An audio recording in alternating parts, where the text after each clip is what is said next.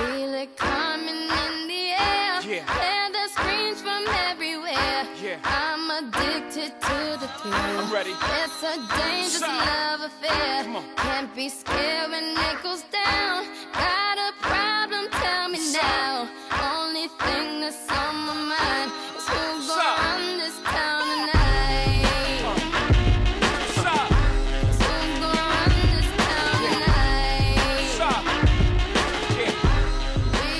Yo, yo, yo. Welcome to another episode of Wings, Beers, and Tears from the Hyatt Mansion, otherwise known as the Wings, Beers, and Tears Studio. We're coming to you again after a week off because, well, it's summertime and there's very limited shit to talk about sometimes, but the NHL and NBA have given us some good fodder. So we are joined, as always, by the esteemed Jerry. How are you, sir? Hello. Hello, Jeremy. How are you doing? How was dinner? Wasn't great, It's too but bad. it's just starting out. A lot of kinks to work out, but nice area, nice facility. Yeah, I'm looking forward to it.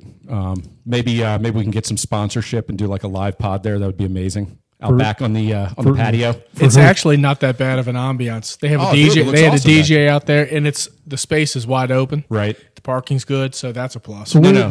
where is it? I was thinking It's the in the place. Safeway parking lot, or the Okay. that facility. So you know it shares the same parking lot. So. I was thinking of the one in Gaithersburg there. Same Laguna owners. Villages. Yep. Okay. Yep.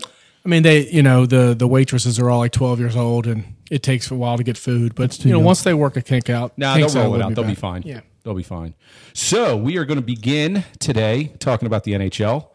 And tomorrow night, we have one of my favorite things ever, and it's an NHL Game 7 because my fucking team's not there, and I don't have to worry about it.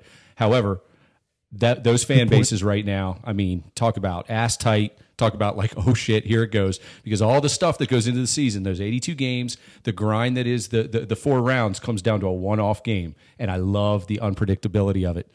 Yeah, there's no way you can concentrate at work tomorrow if you're one of those. Fan Oh, bases. There's absolutely no way. not. Oh, absolutely not. The watch parties in St. Louis are going to be awesome. You know, Boston's going to be buzzing, and I know Jerry's praying that Boston doesn't win another title. So disappointed. I thought the Blues were going to close it out.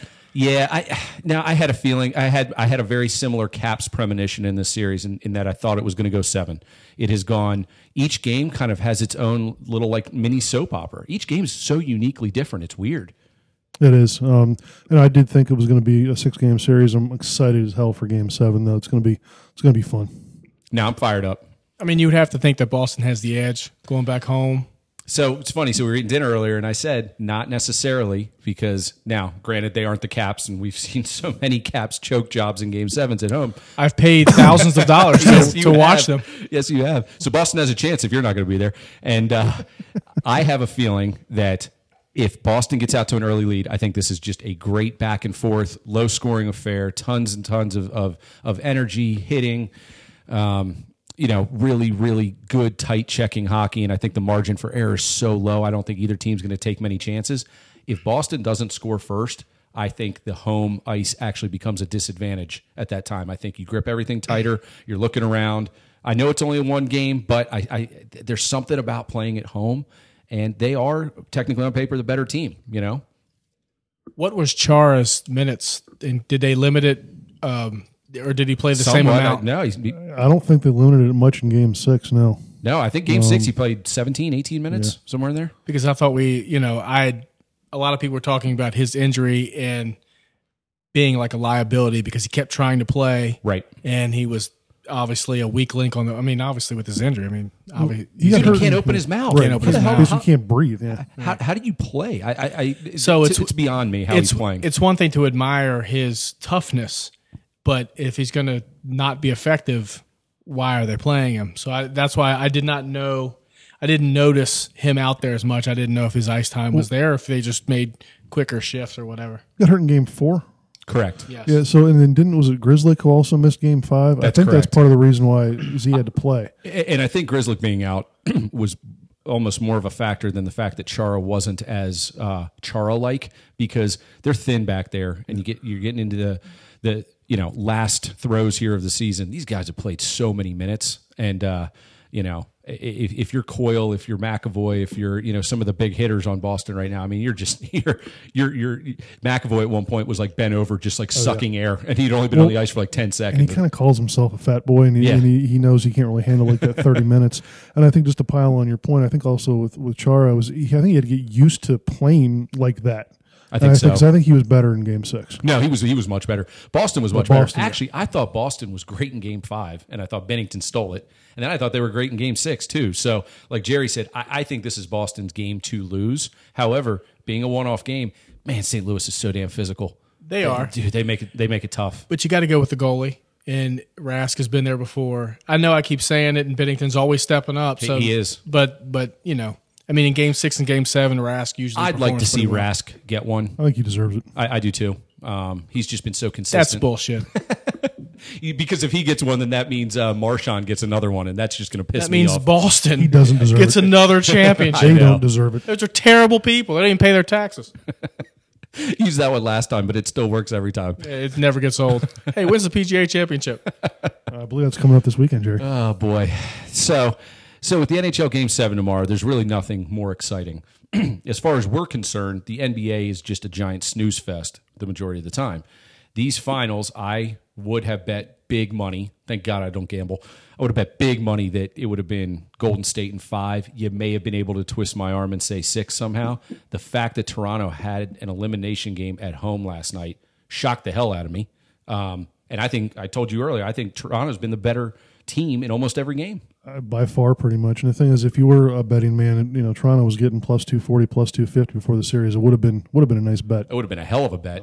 Well, it's still Well, it's not over, obviously. I sure shit wouldn't have bet on Toronto, though. I wouldn't have bet on basketball myself. No kidding. Toronto choked last night. They're up by 6 with 3 minutes left. You can close it out, and you let a champ come back. I mean, they hit 3 straight threes, but Durant was down going into the timeout. I didn't see what happened to Durant. He got hurt. What? But they blew it, and now they did. They did. You're going back Game 5 in Oakland, and Game 6. Game 6. That too. What's that? I said that too. Go ahead. That too. Game 5, Game 6, whatever. They're going back to Oakland. They have a little bit of momentum.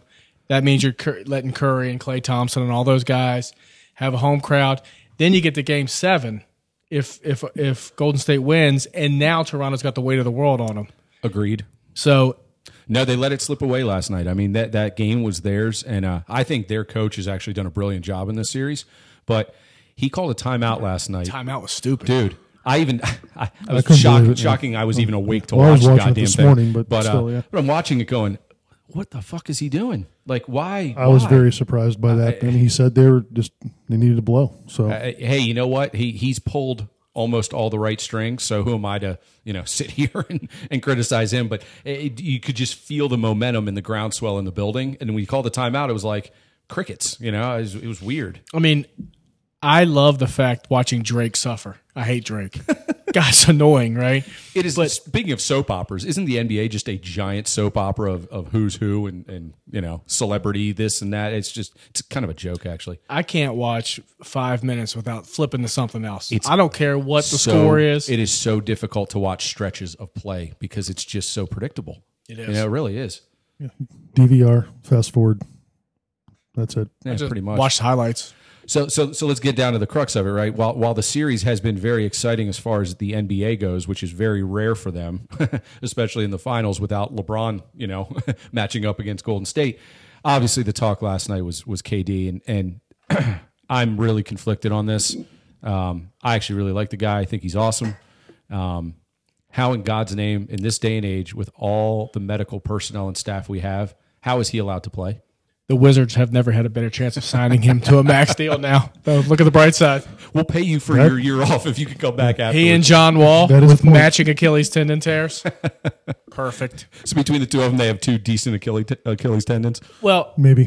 what we don't know is what they actually knew before the game. I mean, Fair enough. Some Fair people enough. speculate and say that they knew all along it was an Achilles injury and they were just calling it a calf to keep up the illusion that he might play.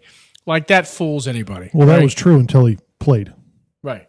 But then, I mean, he's not going to play unless he clears it, right? Unless he thinks he can go. Absolutely. So, no, it's not like someone's shooting him up in his calf saying you're going to go out and play and you can't feel your leg. No, he's a pro and he's got his entourage. And he certainly said, I'll give it a go. But Frankie said it earlier. He goes, was it worth it? Because he's going to be out for a fucking year now. Of course it wasn't worth it looking back, but what happens if he would have played and scored 35 and 8-1, right? Then it would have been worth it. So I just think it's too coincidental for me that he had a nagging calf injury for so long towards the end of the season and then into the playoffs with lots and lots of hints from insiders saying it was probably more than a calf, and that is exactly where you get Achilles, strains and that kind of thing. And correct me if I'm wrong, but when it's compromised, it's more susceptible to tearing and injuring. It's not like other things where you go, it's not going to get any worse, play through it. I'm fairly certain. Kevin Durant is a lot like me. We've both had very similar. We've both had Achilles tendons. I did mine in bar league softball.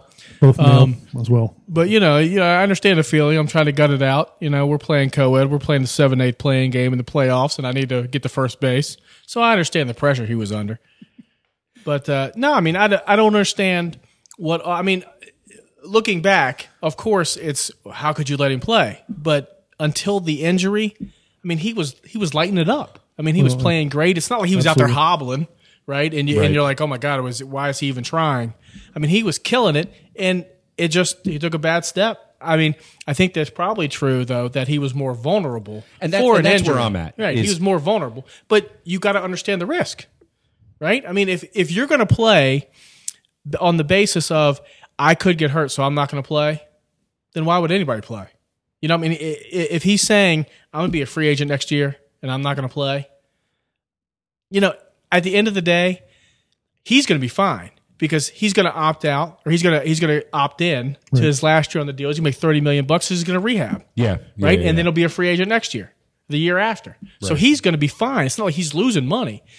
Who's upset are the Knicks, the Clippers. Exactly. Yeah. It's the free agent market. It's the free agent teams that said, I wanted him, and now he's not going to be available, and it screws their plans up. But I don't give a shit about them. But, I don't have it. Yeah. And the reaction of the GM, and Jeremy, what do you think? I just thought was weird because he's crying. He's like accepting responsibility, and it's like, what are you doing? So that makes me wonder what he knew, right? In terms of how could it was very weird. That just the whole fallout after it was, dude, man up, dude. Seriously, he's an injury. It was a very awkward scene, and hearing it today, and then watching it back, I was like, God damn, what is going on? And again, it was like Katie died or something. It's like, is he a horse? I don't get it. But we didn't have to do the old Colt McCoy put him down joke. Did he just run into Santa Anita? Yeah. Well, we know what would have happened if that was the case. No, but it was just, I don't know. I do tend to agree with what you're saying, though. It's kind of like if there was nothing definitive in an MRI and all of the the previous treatments that he was getting, and they're like, look, he's got whatever condition he has in his calf and this and that and the other, and nobody could pinpoint the fact that he was truly more vulnerable or susceptible to it tearing. Obviously, he signed off on it. It's just bad luck and bad coincidence and everything else. But then why the GM crying the way he did? Why the fallout immediately? And I wasn't the only one in the world who everybody sat there and went, "Oh shit, he really shouldn't have played this game." That's a bad mistake to make. That's what I thought when he was talking. I said, "Well, maybe there is something there because that's not." How many times you see Jay Gruden get up there and said, so and so tore his knee, next man up. It wasn't like he's the greatest person in the world. I'm so happy I knew. Josh Dotson, Colt McCoy. Yeah, other than Colt, right? He always say about Colt, but it was just weird. It was very weird. I chalked it up to just NBA divas. Even their front office are divas. They have no toughness. But he's cleared by doctors. I'm sure they had conversations of this is what you should watch out for. If you start feeling this, we'll pull you out. If you're ineffective, we'll pull you out. 3 for 3 from 3. Yeah, in this situation, be careful. Right. Don't dive for ball. Whatever the limitations are, you have doctors saying, and he's like, "All right, I'm ready. I'll go out and give it a shot." Sure. He's killing it when he's doing there, and then he gets hurt. It's a freak thing, and nobody's to blame. I don't know why anybody's crying. So weird. Well, the only thing I can think of, and getting back to the GM a little bit, is if he was basically the guy that greenlit the whole thing, if he could have shut him down and didn't, and he feels responsible. But getting back to where it leaves Durant it sounds terrible to say it, but it was almost a no lose situation. We talked about it. So he's hurt. He's still young, relatively. Rehabs. He's getting paid at least $30 million this year coming up, no matter what. I mean, that's not a bad thing. Nice pricing structure for that league. I mean, no shit. There's super teams every other year. God. So I think that had a lot to do with it too. Is like it's a no win in some ways, but it's also a no lose. If there's someone to blame, why is nobody blaming Steve Kerr, who played him 12 of the first 14 minutes? If he's injured and he's got to ease back in, play him for 2 minutes, sit him for 5.